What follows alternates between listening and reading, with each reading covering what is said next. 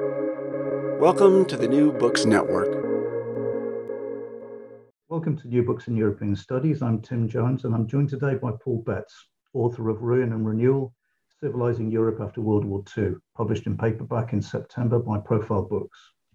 Quote, one of the most enduring myths of European history writing about Europe in the 20th century is that the century can be neatly divided into a tale of two halves, with the first half made up of episodes of war, revolution, and mass violence, while the second is a tale of relative peace and prosperity, end quote.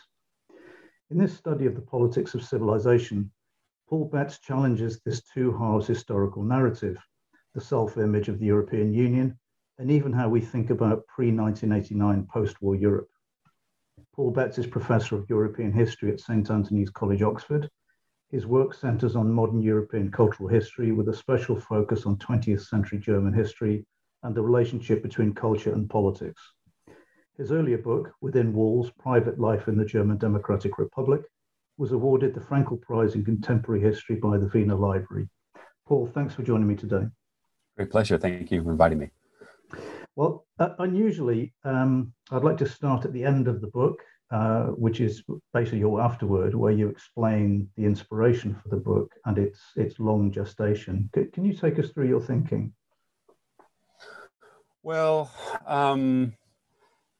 like a lot of books, I think it was driven by a certain amount of dissatisfaction toward the way that the period had been written. I mean, we have a great deal of very, very impressive books on post-45 Europe, but it just seemed that there were key issues that had been overlooked or marginalized. And I was thinking in particular about, let's say, the role of religion, empire, decolonization, race, and heritage studies. So I thought I wanted to think about a different kind of post-45 European history that would account for that. But it was not one in which I just wanted to kind of add these themes and stir. I was really thinking about how these themes would force us to rethink the place of post-war Europe in the wider world. So I really try to make an effort to integrate Eastern and Western Europe as well as Africa.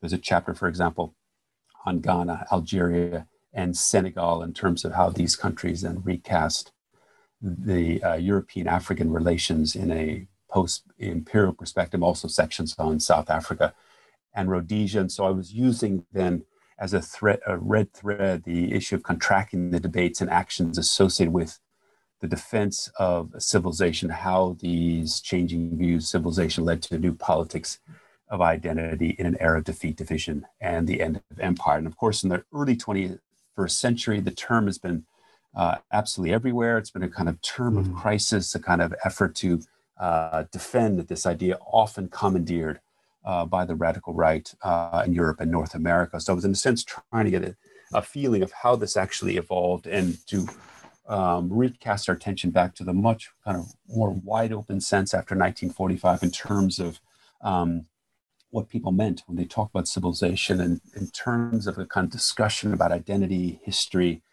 kind of place in the world that became indirectly then discussion about Europe's shifting kind of fortunes and status in a very different post-1945 world. Well, I'm coming back to the beginning. I mean, the opening chapters cover the formative decade after the end of the war, and you write that, quote, the experiences and stories of relief and rehabilitation in the early post-war period have been largely overlooked in European history writing, which tends to skate over the 1945-50 period as an interregnum between the end of Hitler's empire and the onset of the Cold War. And that certainly feels true, which is strange because I tend to think the economic and political recoveries have stories to tell us today about Iraq, Afghanistan, Bosnia, and so on. So why do you think they are less interesting either to historians or readers than, another book about Stalingrad?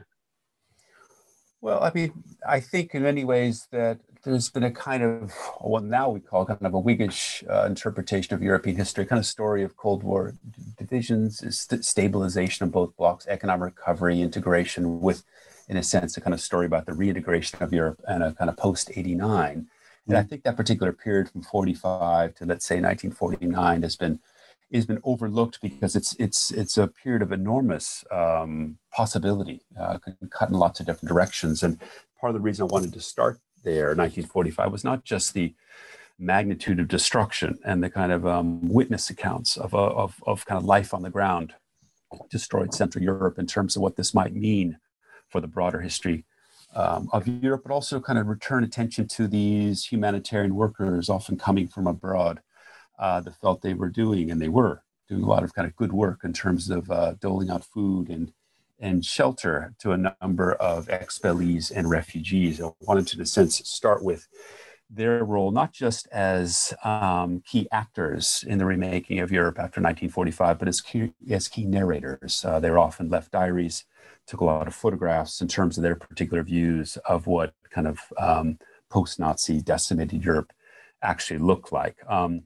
That was one particular impulse, but also to revisit the effort to reclaim empire after 1945. I mean, I think for many students and even historians, this kind of decolonization was somehow baked into the post-45 moment. Of course, it was not. So I wanted to kind of return attention to this kind of effort on the part of the French, the Dutch, the Belgians to kind of reclaim empire of 1945, often in the name of a kind of warmed over civilizing mission in terms of the kind of action and violence that set in motion, and how the language of civilization cut in many different ways. There's a kind of defense of empire, defense of militant Christianity, but also for some then linked to leftist progressive causes like pacifism, welfare state policies, anti-imperialism, and even multiculturalism. So it's trying to return attention back to that kind of wide open discussion from 1945 onward, before, in a sense, kind of stabilizes around various stories and agendas in the 1950s and 60s. Yeah, that chapter on empire in particular is really interesting. I'd like to come back to that, but just the immediate post-war period, you talk about you have quite a lot of detail actually about the aid work, the UNRRA, and so on. Did you have to read, or were you able to get your hands on a lot of these notebooks and diaries by the aid workers at the time? And did you have to go through those? A number of those are online. I went to the Imperial War Museum in London and read through dozens of those there. So that was really an effort just to try to get a sense on what they saw and were writing about. What did they feel they were actually doing? And the kind of forgotten, we would call kind of vanishing mediators in terms of a kind of a broken continent, and then a story of kind of stabilization, eventually then kind of Cold War division. So I wanted to, in a sense, start the story through their eyes in terms of what they were actually doing, and bringing about a kind of recovery, a kind of physical, but also kind of moral recovery of the continent. And I felt that was, for me at least, the kind of right place to start, because they were often people that were really forced to deal with the desperation, the difficulty, the kind of rampant disease of just this kind of catch as catch can kind of world of just coping. But in their kind of diaries and photographs, this effort to talk about that they were doing so in the name of a broader sense of service, sometimes Christianity, ideas of humanity, and ideas of the re-civilization of the continent. So I, in a sense, decided then to begin the narrative there. Yeah, and you make this very good point, very interesting point about the importance of photojournalism at the time, and how important it was in changing British attitudes towards the defeated Germans. And you talk about the difference in the sort of occupation cultures between the British, the Americans, and the French. I was amazed at really how quickly you describe British attitudes as changing. It was essentially within a 6-month period at the end of the war, really, right? Yes, that was a big surprise for me as well. And I was really keen on threading through visual sources where I could. And photography, I think, played a very, very important role, as you say, in terms of shifting British sensibilities toward ex-enemies, Germans in particular.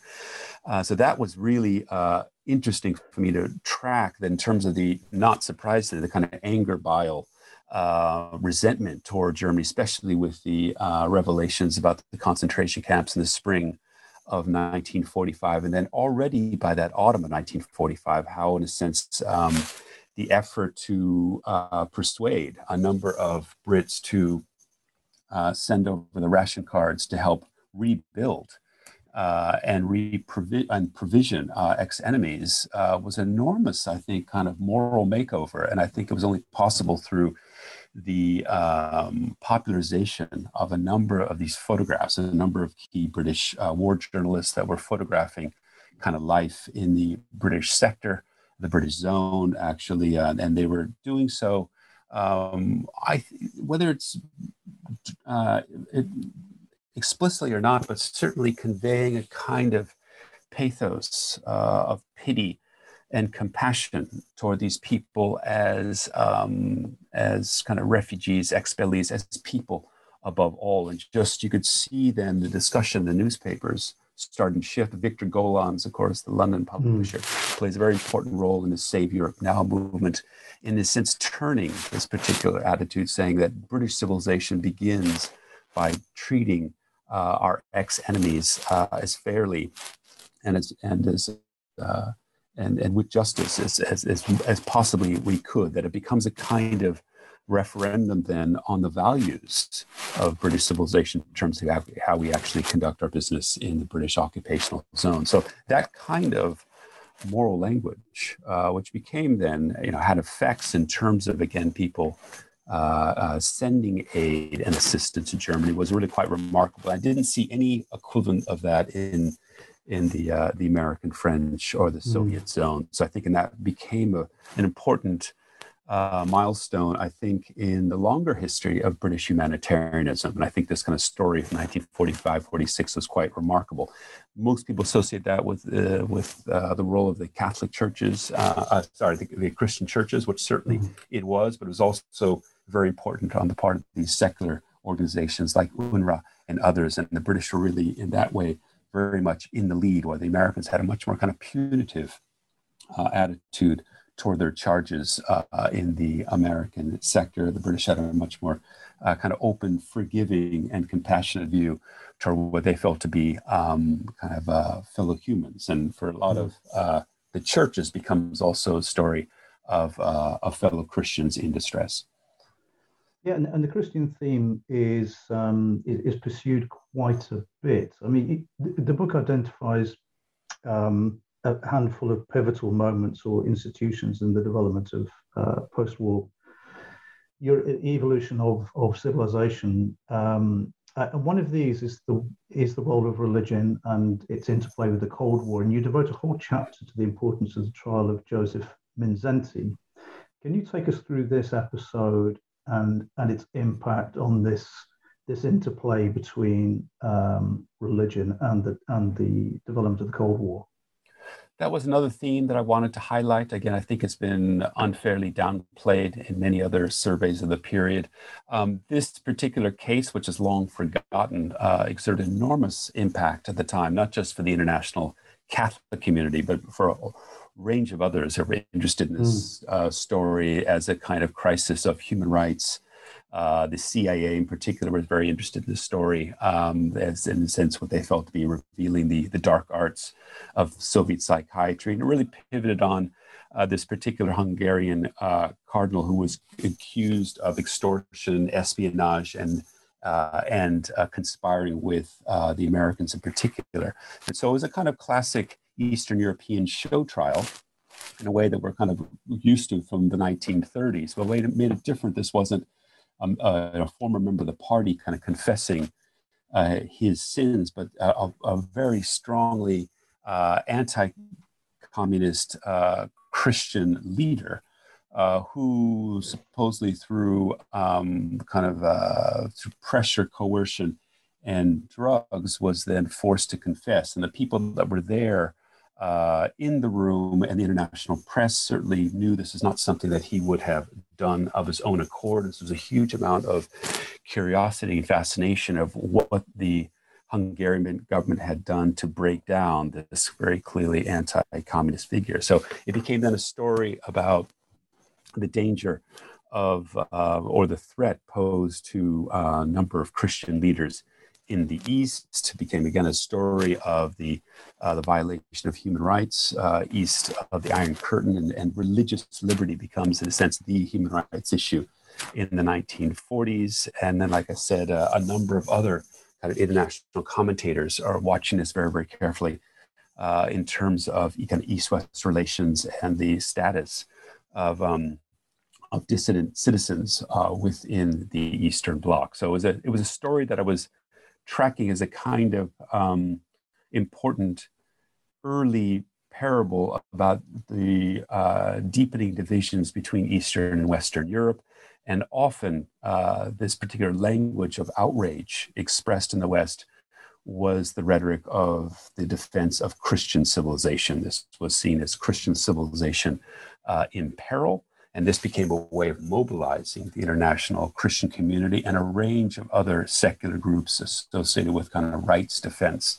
And so that language became a very important defining term to, in a sense, hold the Western alliance, Western Europe plus the US, as a kind of almost religious corollary to NATO in this particular period. And one of the terms that also is an important one in this period is the idea of Judeo-Christian civilization. The idea it's not just Christians then under threat, that this is important for the West to put forward a new kind of identity front made up of kind of Judeo-Christian values that was seen as absolutely instrumental. And it's that particular kind of religious language around the agenda and the objectives of the West becomes a very, very important one in the 1940s and 50s. And I think this trial frames a lot of that early kind of Cold War rhetoric about the kind of substance and the mission of Christian civilization from a Western perspective in the 1950s and 60s.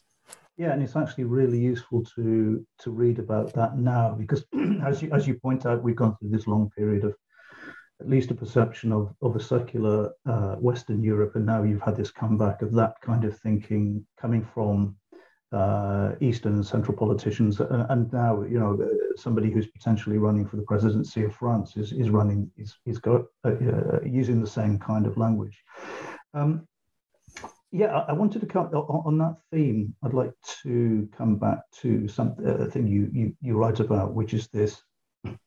Churchill pushed this idea of a Christian Europe and protecting Christian civilization, and the interplay of that with the idea of Abendland and a common Carolingian history binding France and Germany. And you talk about that political theme against a sort of imagery at the time of destroyed churches and rubble and so on. Could you talk us through that kind of thinking at the beginning of the founding of the European Economic Community? Well, I mean, what you just said in the end, I found also was quite important. I wanted to integrate the role of material culture, material concerns, and church and cathedral restoration became an important rallying point for the international Christian community in terms of literally rebuilding Christian culture then at the heart of Europe. So that was considered the kind of material expression of some of these broader ideological concerns. So I wanted to write a book that was not just about elites talking about issues of civilization, what they actually were doing in terms of the kinds of set of reforms, practical initiatives that were driven forward in the name of this idea of re-civilizing Europe. And so the church and cathedral restoration, also the construction of new churches, was in a sense an important expression of that particular impulse. Yes, I also was trying to draw attention to the kind of early discussions about what was then the kind of European Economic Community, kind of a Coal and Steel Commission, and it had a kind of strong Christian underpinning. I think we long assumed that it's a secular club of Western Europeans that, of course, with time had been expanded eastward, but it had a very, very strong kind of moral and Christian dimension early on. NATO, for example, in their founding documents talk about the idea of defending Western civilization. So I was, in a sense, trying to cast tension back to kind of the early, the kind of moral and Christian kind of justifications to try to build these transatlantic political and economic units. That was, in a sense, part of the motivation. And then see how some of those particular issues eventually will disappear as they become much more secularized. But as you say, in a kind of post-Cold War setting, some of this language has come back in ways that I found actually quite surprising. Viktor Orban, when he's talking about, let's say, refugees from Syria and Libya as assaults on Europe's Christian roots and European civilization, the fact that you see this range of other political parties and leaders across Europe and North America suggests that this language has come back with a vengeance. And I was just trying to sense of giving a little bit more context and breadth in terms of more attention to the ground from which many of these particular issues had sprung in the 1940s and 50s. Yeah, and then you have several chapters on, I guess, the opposite development, the more sort of secularized, the politicization of housing, you know, the Marshall Fund exhibition with US style living, and how particularly West Germany and Italy wanted to develop in a much more sort of peaceful manner. Peace and prosperity brought about new anxieties that developed also a kind of anti-Americanism that came from the left and the right. And this really, I had no idea about this, but you talk about these etiquette books that also emerged at the time. Can you walk us through that? Well, I was also trying to think about the material expressions of these. So the discussions in the 1950s across the Iron Curtain of building new welfare states, housing, health, hygiene, education, especially in the West, was often seen as the expressions of a new material civilization. That these were, in a sense, the kind of beneficial, kind of positive, even for some kind of post-imperial values and virtues associated with building a better world after 1945. So I was, in a sense, drawing attention to that, but also trying to suggest that many of these particular impulses and initiatives are something that are actually quite common across the Cold War divide. Also issues of, let's say, science, the idea of civilizing science, turning it toward more beneficial channels and purposes. The anti-atomic energy campaigns in both Western and Eastern Europe. And I was trying to find those moments in which, as opposed to the religious element, we're talking about Christian civilization as being divisive, there were other elements in which this language civilization could be shared and seen as actually positive as part of a much broader kind of European discussion. The issue of etiquette books I found very compelling because they become, and there was a huge industry of these books in the 1950s. Interestingly enough, the high point of this kind of cottage industry of these books is often after war. So there was a lot of these books written in the 1820s and 30s after the French Revolution, again at the end of the First World War, and especially after the Second World War. And it's all about the kind of stories of comportment, good behavior, decorum, and they pivot on ideas of the civilization of the self.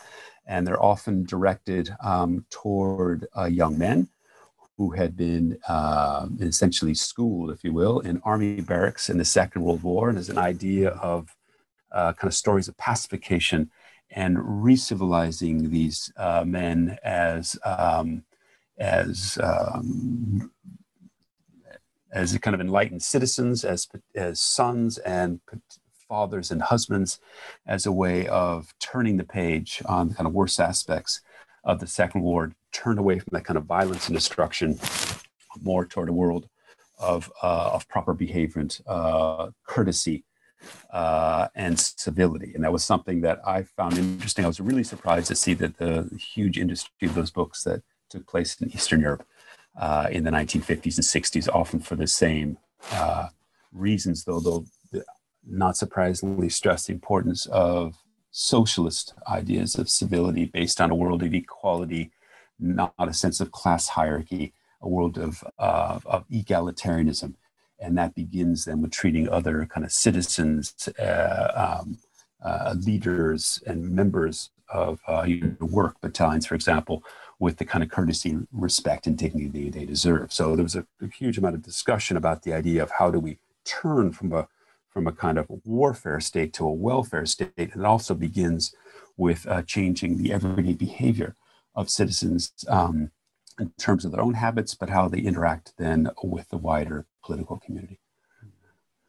Well, as promised, I said we come back to the question of empire, and you have a couple of chapters on it, but the central point you make is you say, quote, the 15-year period between the end of the war and the end of empire is usually glossed over in mainstream accounts of post-war Europe. And you know, you make the very nice point that four of the original six members of the communities were imperial powers at the time. And you could say the other two were pretty, you know, a pretty recent history of attempting to have imperial fascist empires.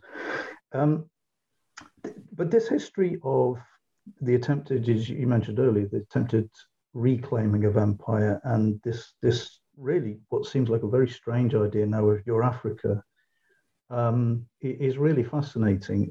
Could you expand on those? Well, I was trying to, again, return attention to the early post-war period in terms of the efforts on the part of these European imperial powers to go back into Africa and Asia. With what justification were they acting? The French, Belgians, Dutch, Portuguese were not surprisingly invoking this language of civilization, which they had, of course, in the 19th century. What I found interesting is as they were doing that, as they're kind of reclaiming these empires, they were kind of caught out at various moments. And so I tried to spend a good amount of time looking at some of the kind of forgotten United Nations debates in which a number of new members of the United Nations, India, Ghana, a number of other newly decolonized countries from Asia and Africa, are then taking these European imperial powers to task for what in fact is happening. And so suddenly to catch a moment in which they're not used to receiving this kind of direct criticism in an international forum like the United Nations, which of course was very, very different from the kind of imperial club of the League of Nations, and the difficulty with which they're then making their warmed over old rhetorical arguments to a very different and quite hostile international audience. So I was in a sense trying to catch that moment of transition in which some of these powers are in a sense resuming what they felt to be kind of old activity, and then in a world in which this is no longer seen as acceptable behavior. So Belgium, Britain, Portugal in particular were targeted for sharp debate at the United Nations, as was France with the Algerian War. And so in a sense, just trying to kind of mark that transition and how the language of civilization was then used by both sides, from the imperialists as a kind of defense of imperial conquest, and then from the other side to say, in fact, that these imperial countries have forfeited their right to rule. They've, in a sense, decivilized themselves. They've become kind of barbaric. They've turned into the opposite of the grand ideals, in a sense, just kind of marking out that particular transition, the kind of rise of a very, very strong, internationally organized anti-colonial elites, which had started in the 1920s, but really takes on global proportions in the 1950s and 60s, and how that language of civilization becomes, very central to that, marking that transition. It was especially important with the Algerian War, in which the French will use that language to justify their actions, and then the FLN, the kind of anti-colonial side in Algeria will then, in a sense, make an effort to turn the tables on their French overlords by talking about the barbarism, the atrocities, the killings that the French army had then perpetrated in the name of French civilization, and then do a series of graphic photography and a well-organized publicity campaign to, in a sense, scandalize and shame the French internationally in terms of showing that they have they've betrayed their very, very ideals. So that language of civilization and barbarism was at the very, very heart of the international discussions of international conflicts like the Algerian War. And yet, funnily enough, as you point out, the new Algerian regime didn't turn their backs on French culture entirely.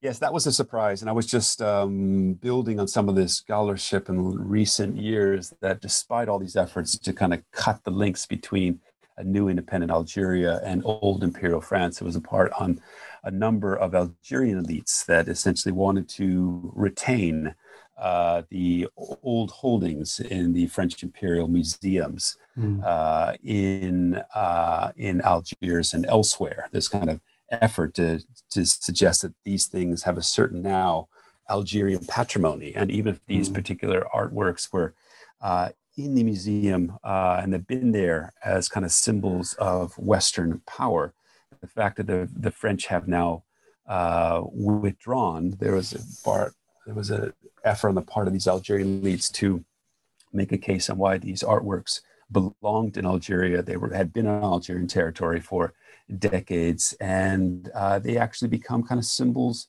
of a post-imperial Franco-Algerian cultural partnership, which again was quite surprising, I think, to a lot of the French elites at the time, that despite the cutting of the military and political linkages, that the cultural foundations underpinning a kind of older story of French-Algerian cultural partnership or shared heritage was one that was maintained by Algerian elites from the 1960s forward, and many of those particular artworks are still there, of course, in those museums in the Algerian capital.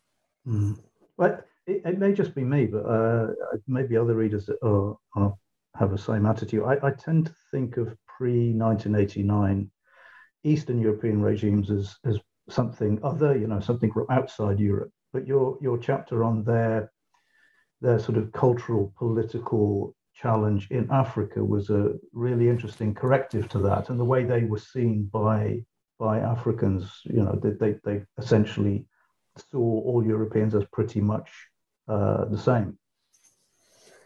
Well, you mean from an African perspective? Is that yes, that's right. Yeah. Again, the Eastern Europeans had their own interaction and relationship, of course, with Africans and Asians. They wanted to extend a hand of solidarity with Asians and Africans in the name of decolonization, in the name of international socialism. And a lot of work was done, of course, from Eastern Europeans in Africa and Asia, building of hospitals, schools, roads, helping with a whole range of infrastructure projects, many of which still exist today. And then this effort that Eastern Europeans were arriving as different kinds of white Europeans. They weren't Western imperialists. They're not there as part of a story of land grab and exploitation, but are there as partners. And sometimes that seemed to work quite well. The Yugoslavs in particular were greeted often with open arms. The Yugoslavs, for example, were very, very instrumental in giving aid and assistance to the FLN during the Algerian War against the French. The leader of the Algerian independence, Ben Bella, his first trip outside of Algeria was actually to Yugoslavia to visit Tito. And so, Yugoslavia had a particular status as outside the Eastern Bloc, having stood up to Stalin and the Soviet Union, and as, of course, the leader of the non-aligned movement, as a kind of special European country, if you will, that often build very, very strong military, trade, and political and then cultural relations with these countries. So it was one in which the Eastern Europeans put a lot of store in arriving in Asia and Africa as a different, more enlightened post-imperial Europeans. Wasn't always to say that the Africans and Asians on the ground saw things so clearly. Sometimes they also criticized these Eastern Europeans, arguing that this doesn't look all that different to them, that these development projects weren't so different from what was being proposed by, say, the Americans, the British, and the French in this particular period. But the Eastern Europeans had an enormous amount of pride with this idea of trying to do things differently. And so, like a lot of these things, it depends on who you talk to. But for the most part, a number of Asians and Africans will look back on that Eastern European interaction with them in a kind of era of decolonization as being actually quite different, and accomplished a number of things. And all the exchanges between Eastern Europe, Asia, and Africa, for example, all the the political leaders, the writers, the artists, the musicians, all that kind of cultural traffic linking the second and the third world was taken very seriously and was seen as an important gesture of solidarity and fellowship. Though there were others that felt, again, that this was kind of a European imperialism in a different guise. So really depended on the experience and the local conditions. But it was one that was a surprise to me, just how active and present Eastern Europeans were in the world in the 1960s and 70s. We have this kind of inherited image of a kind of locked up, fenced off Eastern Europe that's not really engaged in the world all that much outside, let's say, the Soviet Union and in various kind of proxy engagements around the world. But the Eastern Europeans were very much engaged, and you could argue they were actually even more international than has been the case after 1989, in which it becomes much more a story about the renationalization of Eastern Europe, in which those particular connections to what we now call the global South are much more modest and much less developed than they were actually in the Cold War. So I'm part of a much larger research project that's been based at the University of Exeter for the last 7 years, called Socialism Goes Global, in which a whole team of scholars, in a sense, have been doing research on what is kind of called the kind of global Eastern Europe in the 1960s and 70s. And from that perspective, a kind of post-Cold War Eastern Europe actually looks much more provincial and much smaller in terms of global footprint than the actual Cold War period itself. Yeah, and actually, I mean, you end the book with this discussion of Central Europe and some of the leaders seeing it as what you call the true Europe and its last bulwark. And there does seem to be a bit of a global movement, seeing these, particularly Viktor Orban and his regime, as the last redoubt against creeping secularism and Islam. Do you feel that with the rule of law discussion coming out of Brussels and some of the particularly Northern European countries, and the struggle with Orban and Kaczynski in Poland, that really the theme of your book, the civilization, the claim to civilization, is being played out in real time at the moment?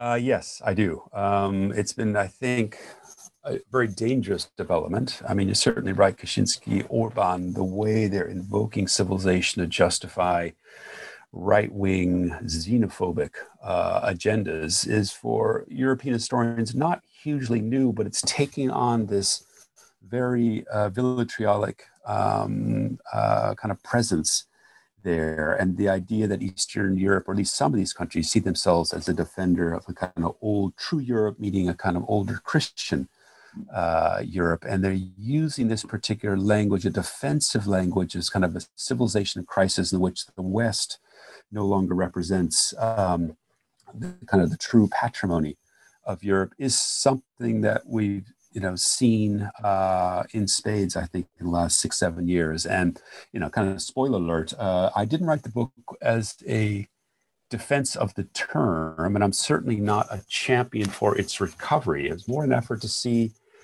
how the term has had a very checkered and colorful political career.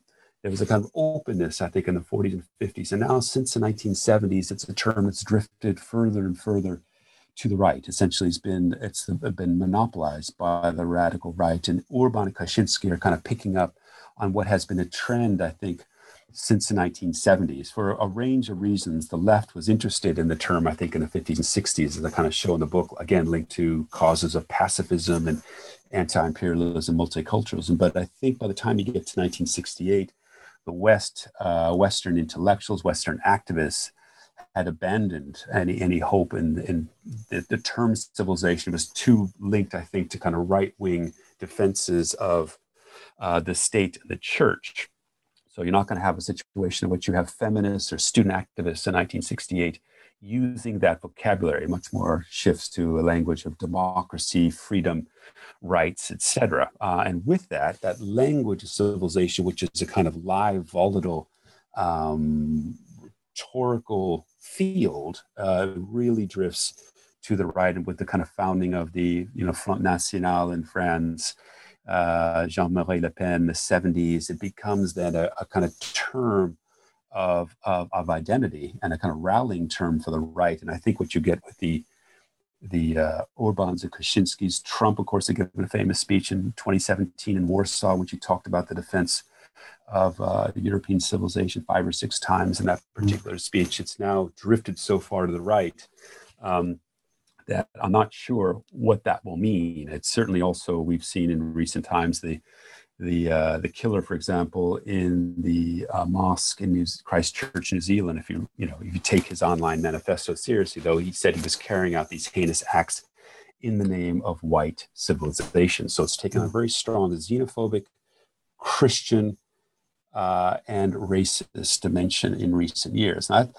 when I was writing the book and I was finishing it, it really was hard not to be very pessimistic about what has happened to this particular term. It begins as a term of kind of 18th century elitism, then it's linked up to 19th century racism, imperialism, and war. Then it undergoes a range of shifts in the 20th century, and there's a kind of openness from that 45 to 65, and then it really starts to become the intellectual property, essentially, of the right since the 1970s. But in recent months, you see offshoots of different sorts of things. I mean, for example, with the pandemic, there have been a call for a number of scientists to talk about the idea of sharing medicine and medical provisions, scientific knowledge, research, and they will talk about the idea of planetary civilization in crisis. And so there's an effort to speak about the term in a kind of universal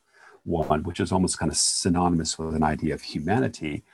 So there have been efforts on the part of the scientific community at times to kind of reclaim the term as a way of talking about international cooperation around health and medicine. So it's not to say that we've kind of painted ourselves in a corner in which it's then becomes a justification for violence and racism, which of course it certainly has, but there's not to say that it may not move. I mean, it's got a very long and checkered history.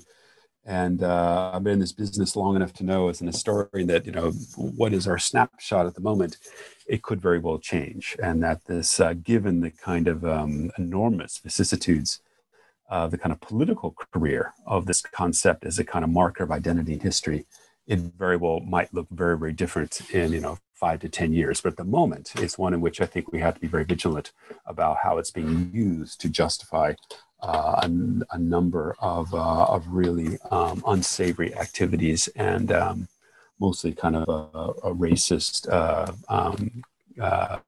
baiting and kind of mobilization. Well, that's a partially optimistic place at which to end. To finish, as usual, I've asked my guests to choose 2 books to recommend to listeners, one from their own field and one personal choice. What have you chosen? I would like to recommend Kieran Klaus Patel's Project Europe, A History. It's a very, very good book on the European Union. I think it's particularly important in Britain for readers, a very kind of clear-eyed view of the difficult and quite contradictory history of the EU. And he's a scholar based in Munich. I think you need a slightly kind of outsider perspective in terms of how he sees how all this has come about. So that's certainly something I'd recommend. And also, I'm almost finished with Leah Ippi's book Free, which is her memoir of growing up in late socialist Albania, which is, kind of a story about the collapse, at least an idea of social civilization. So I certainly recommend it. Beautifully written. I think it's up for a number of book prizes, and I think it's a personal favorite of mine. Right. Well, if anyone wants to catch up with Kieran Klaus Patel's book, I did an interview with him last year, so please look back at the archive. Today I've been talking to Paul Betts about Ruin and Renewal, published in paperback by Profile Books. Paul, thank you very much for coming on. Thank you very much.